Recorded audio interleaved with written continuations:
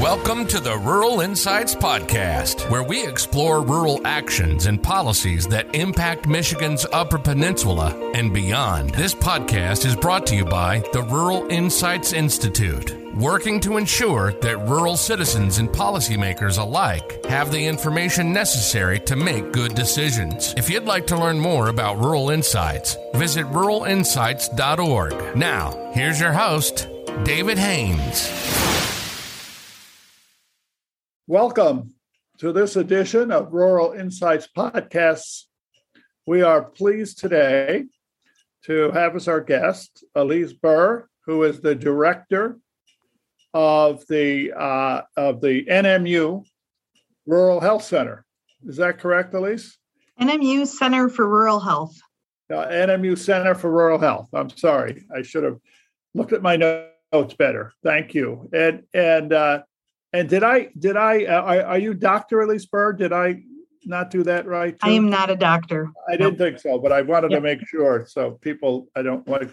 So welcome, Elise. I've been reading. You and I have visited, and I've been reading about this great program that tell me if I'm wrong, that Dr. Kerry Schuling, president of Northern, the interim president of Northern, started, or at least worked on the grant for, and. I think this even might have started while she was dean of the School of Nursing and provost, and it resulted in this new wonderful program. So tell us a little bit about what does the center do? Well, thanks. I appreciate you asking me to be a part of this podcast. I appreciate the opportunity. So the Center for Rural Health was founded in July 2020. So it started right in the very beginning of our pandemic. It's a heck of a time to start a new position and a new thing built around health. The project really entails improving the health and well-being of Upper Peninsula residents. And how can that happen? So it's kind of a not only on-campus initiative, but it extends way beyond campus. And there are opportunities to tie Northern into helping with some of the challenges that the Upper Peninsula residents are facing when it comes to their health and well-being. I work very closely with the Michigan Center for Rural Health. They are the state office of rural health located down in East Lansing, Michigan. They have a number of resources and different programs and educational opportunities that they provide. And I kind of think of it as though there are ways to expose people in the Upper Peninsula to some of these opportunities without having to necessarily duplicate or replicate. And overall, it's going to really strengthen our rural healthcare system as a whole. So what kind of things would you connect people with? What? I could give you a couple examples. It really isn't one particular avenue. It's kind of like multiple different branches, that touch different things. One of the first projects I got engaged with was a couple community action agencies had reached out to me from different geographic regions of the Upper Peninsula. They had indicated that they had CARES Act funding that they wanted to spend, but they weren't sure exactly what they could do. And we came up with an idea that we could use Northern's purchase power to buy iPads for their clients. And also contract Northern for 1 year of the broadband access to the EAN network. And then we could then connect their clients to not only supports, but community resources and telehealth opportunities so that their clients could maintain connections and have telehealth appointments during the pandemic. And so I thought that was a great starting point that we hadn't planned, that just kind of like fell into our lap. But it worked out really well. We were able to connect about 150 residents throughout the UP with this type of service. So one of the things that I think the rural that makes maybe the UP as a rural area different than some others, and the same as some others, but we are blessed with some very wonderful physicians and specialists and nurses and nurse practitioners and technicians, the whole healthcare people industry, the people in the healthcare. Do you partner with doctors, nurses, hospitals? How does that work? How do they relate to the NMU Center? I have every intention of connecting with them, but it hasn't been the right time to even try to connect with them during this pandemic. Yeah. So how I initially thought this would go as far as rolling out this center, it has not gone the ideal way I thought it would have gone. I will be connecting with CEOs of hospitals. One of the things I want to do over the next year is actually work with them to find out what are some of the challenges they're facing. Some of the initiatives that I've been working on with Michigan Works over the last year is healthcare workforce recruitment and retention initiatives. We know that we have an aging population and a declining population in the Upper Peninsula. It's making it extremely hard to recruit. That problem actually existed prior to the pandemic, and this pandemic has only exacerbated the whole situation. So now it's even harder to solidify healthcare workforce in the Upper Peninsula. So I have attended the Critical Access Hospital Conference this past year, was able to meet probably about a third of the CEOs of hospitals at that particular conference. But my intent is to actually go around, travel, tour facilities, meet with people at the different locations at hospitals and clinics up here, and then find out what some of those challenges are. A couple examples would be, I think that there could be certifications or programs, majors or minors, that we could look at putting at Northern that don't currently exist that would help meet some of our regional need. I also think we really need to engage with youth right now. We're producing a lot of different, graduates in different programs, but how do we maintain those students in the Upper Peninsula? How do we ensure that we're able to support our region at the same time while educating students? And how have you begun to connect students on our campus to the center who are interested in the issue of health and health services and sciences and service? Well, there's a lot of students that will come here because of particular majors or minors, and I'm not necessarily stepping on their toes or getting in the way of that. What I'm trying to do is connect faculty with different community resources, and where there could potentially be engagement. There could potentially be student placement, internship opportunities. I'm going to be working on an apprenticeship opportunity for community health workers in the future here. So it's understanding what currently exists and then what opportunities are in the communities, and then just really trying to link them together. I have had a number of faculty reach out with interest in doing research topics, but they don't necessarily know who would be a good agency to partner with in the community. And so I'm helping with some of those linkings as well. One example that I can give you would be North Care Network was doing a project based on hepatitis C. And so I talked to one of our professors, Mark Chevy, who was teaching a communications course here at Northern. And his students actually took on the project to create kind of like a cartoon character named Lenny the Liver. And the students learned all about hepatitis C, which they otherwise really didn't know about, sitting in their marketing class. But they had to learn everything about hepatitis C. And then they created this character and an online platform, that talked about this character.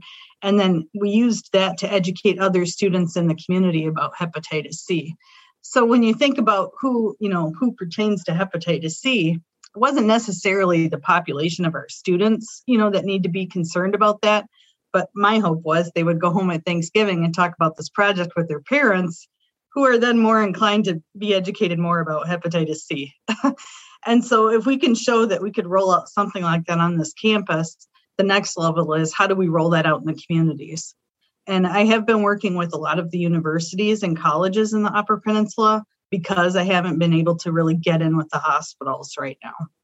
So we have been working with the education systems. Okay, so what one of the topics I'm interested in is what I would call, as a non-health professional, underserved communities that need health. And one issue I think about is single parents with children and childcare and getting your child into the right kind of health care and services. Is there something that you do in that area? I'm really actually focusing a lot right now on social determinants of health. And these are the challenges and the barriers that prevent people from accessing health. And it could be anything tied from, you take a look at the environment where people exist. And so it's their overall environment of education, housing, access to food, these types of things. Childcare obviously can impact whether or not somebody is able to, go to work. Everything kind of triggers and connects at some point, and it all relates back to health. So we're working with a professor at Northern and one of our student researchers on the issue in the UP of food deserts, of lack of food, et cetera.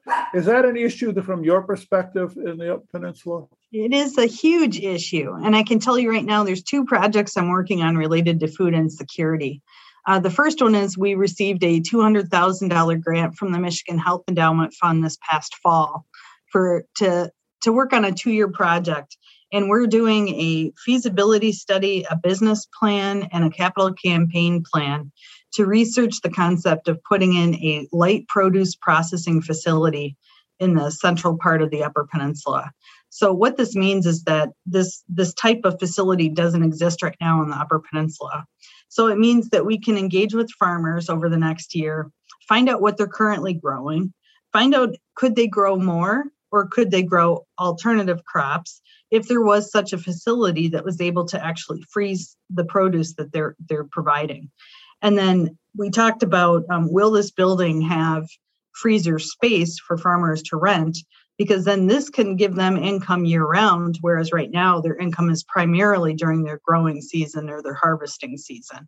And so it could really have an impact on the availability of food in the Upper Peninsula. The other part of this is going to be the distribution component related to food. And we have had a couple places reach out to us saying, let us know when you're ready to break ground, because we know if this kind of facility existed, it's going to impact how food is reaching other areas of the Upper Peninsula, because then it won't necessarily be trucked in for a day or two from downstate. The second project is with Feeding America, and they are a partner on that initial project as well. And this has to do with the Feeding America trucks coming to the Upper Peninsula. The frequency of these trucks have almost doubled in the last few years. I think last year they had about 100 trucks that came to the Upper Peninsula. This year they're shooting for about 140. So there is a need for food in the Upper Peninsula. And it's how we reach people about that need. Our project is going to be to develop, the Marquette Co-op is going to be doing food demonstrations of what people can do with the produce that's on those trucks. And then I'm going to be filming those demonstrations, and we're going to put a QR code on recipe cards that will then be made available to people who are able to receive their food at the Feeding America trucks. So it'll be nice to show people what they can do with different fruits or vegetables that otherwise they may not have known. So the Feeding America trucks go all over the UP, the eastern end, the western end. Yep. Yes, and I haven't updated my website yet, but once they finalize their schedule for this calendar year, we will provide a link where people can enter their county to see how often the truck will be coming and where it'll be coming. That's great. What do you work at all with Native American communities yet, and what they're doing with healthcare and their needs? They're our largest minority group in not only the UP, but in rural America. I was wondering what you're doing with them. I've had some interaction. Prior to coming to Northern, I worked at a federally qualified health center. So I worked pretty closely with Bay Mills over on the east side of the Upper Peninsula. Very familiar with the Baraga location, and I have toured and worked with some people at Lockview Desert as well. So I still have more getting around to do. I've not been down to Hannahville yet. So it's been somewhat limited. I've been making sure they're aware of what resources are available to help them. And I've passed along some grant opportunities in the event that they were in need of funding sources. That's great. That is wonderful. Of course, we have the head of the Bureau of Indian Affairs that is from up here now and from Northern. So that's a great connection. What about your connection with other universities? I think of the University of Michigan. I know when I was president, we partnered with them on a number of projects. And I don't mean just to limit it to them. Are there connections with other universities? Besides our universities in the Upper Peninsula who I've been working with, I do have some ties right now with University of Michigan as well as Michigan State University. I've gotten to know some of the people that work in, like one person is a psych nurse practitioner at MSU, and she's written some grants where she's written in my center as well as some local hospitals or outpatient clinics where we might be able to provide behavioral health to patients. Some of the grant applications haven't panned out as far as getting those funding sources, but those doors are open, and it's been great to have those connections. I am on MSU's advisory committee for MSU Extension. So I've been on that for probably about 7-8 years now, and I've continued that engagement with MSU Extension. So that's been nice. Also getting to know more people at University of Michigan and working with them in different areas as well. Great. Well, it's only been since it's 2 years, 18 months you've been going, and you've gotten a lot done in the middle of a pandemic and everything else going on in the world.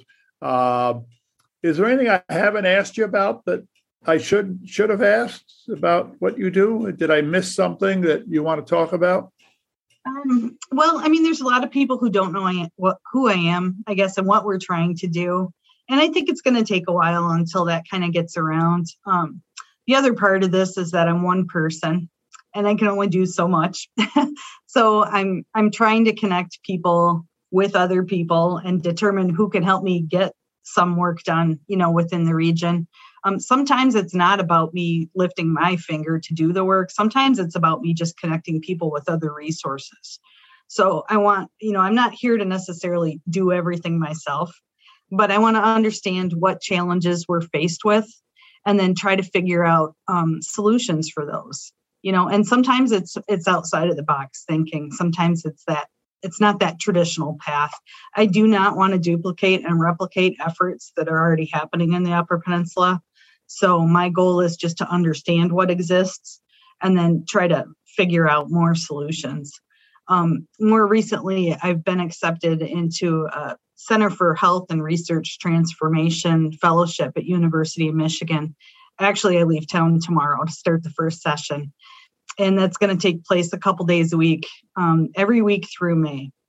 And my hope really is to understand more about how we can work on health policy development, what that means to the Upper Peninsula. My whole focus is going to be on the Upper Peninsula with this. I have seen things happen. I've seen legislation take place in front of me. I've been involved in that. I've gone to Washington, D.C. in the past, worked with state legislators. I have every intention of continuing those efforts and doing whatever I can to move the needle, so to speak, on efforts that will help to support our healthcare. Well, I think that's really great. I mean, I hope that our thousands of subscribers and listeners and readers, I hope this will help get the word out about who you are and what you're doing. That's why I wanted to do this. It's one of those projects that Northern is doing that is really important to the peninsula and rural issues. And we focus a lot on rural policy development as well. So I'm really excited about this. And, there are exciting projects at Michigan Tech, at Lake Superior State. This one is in particular at Northern is a wonderful opportunity.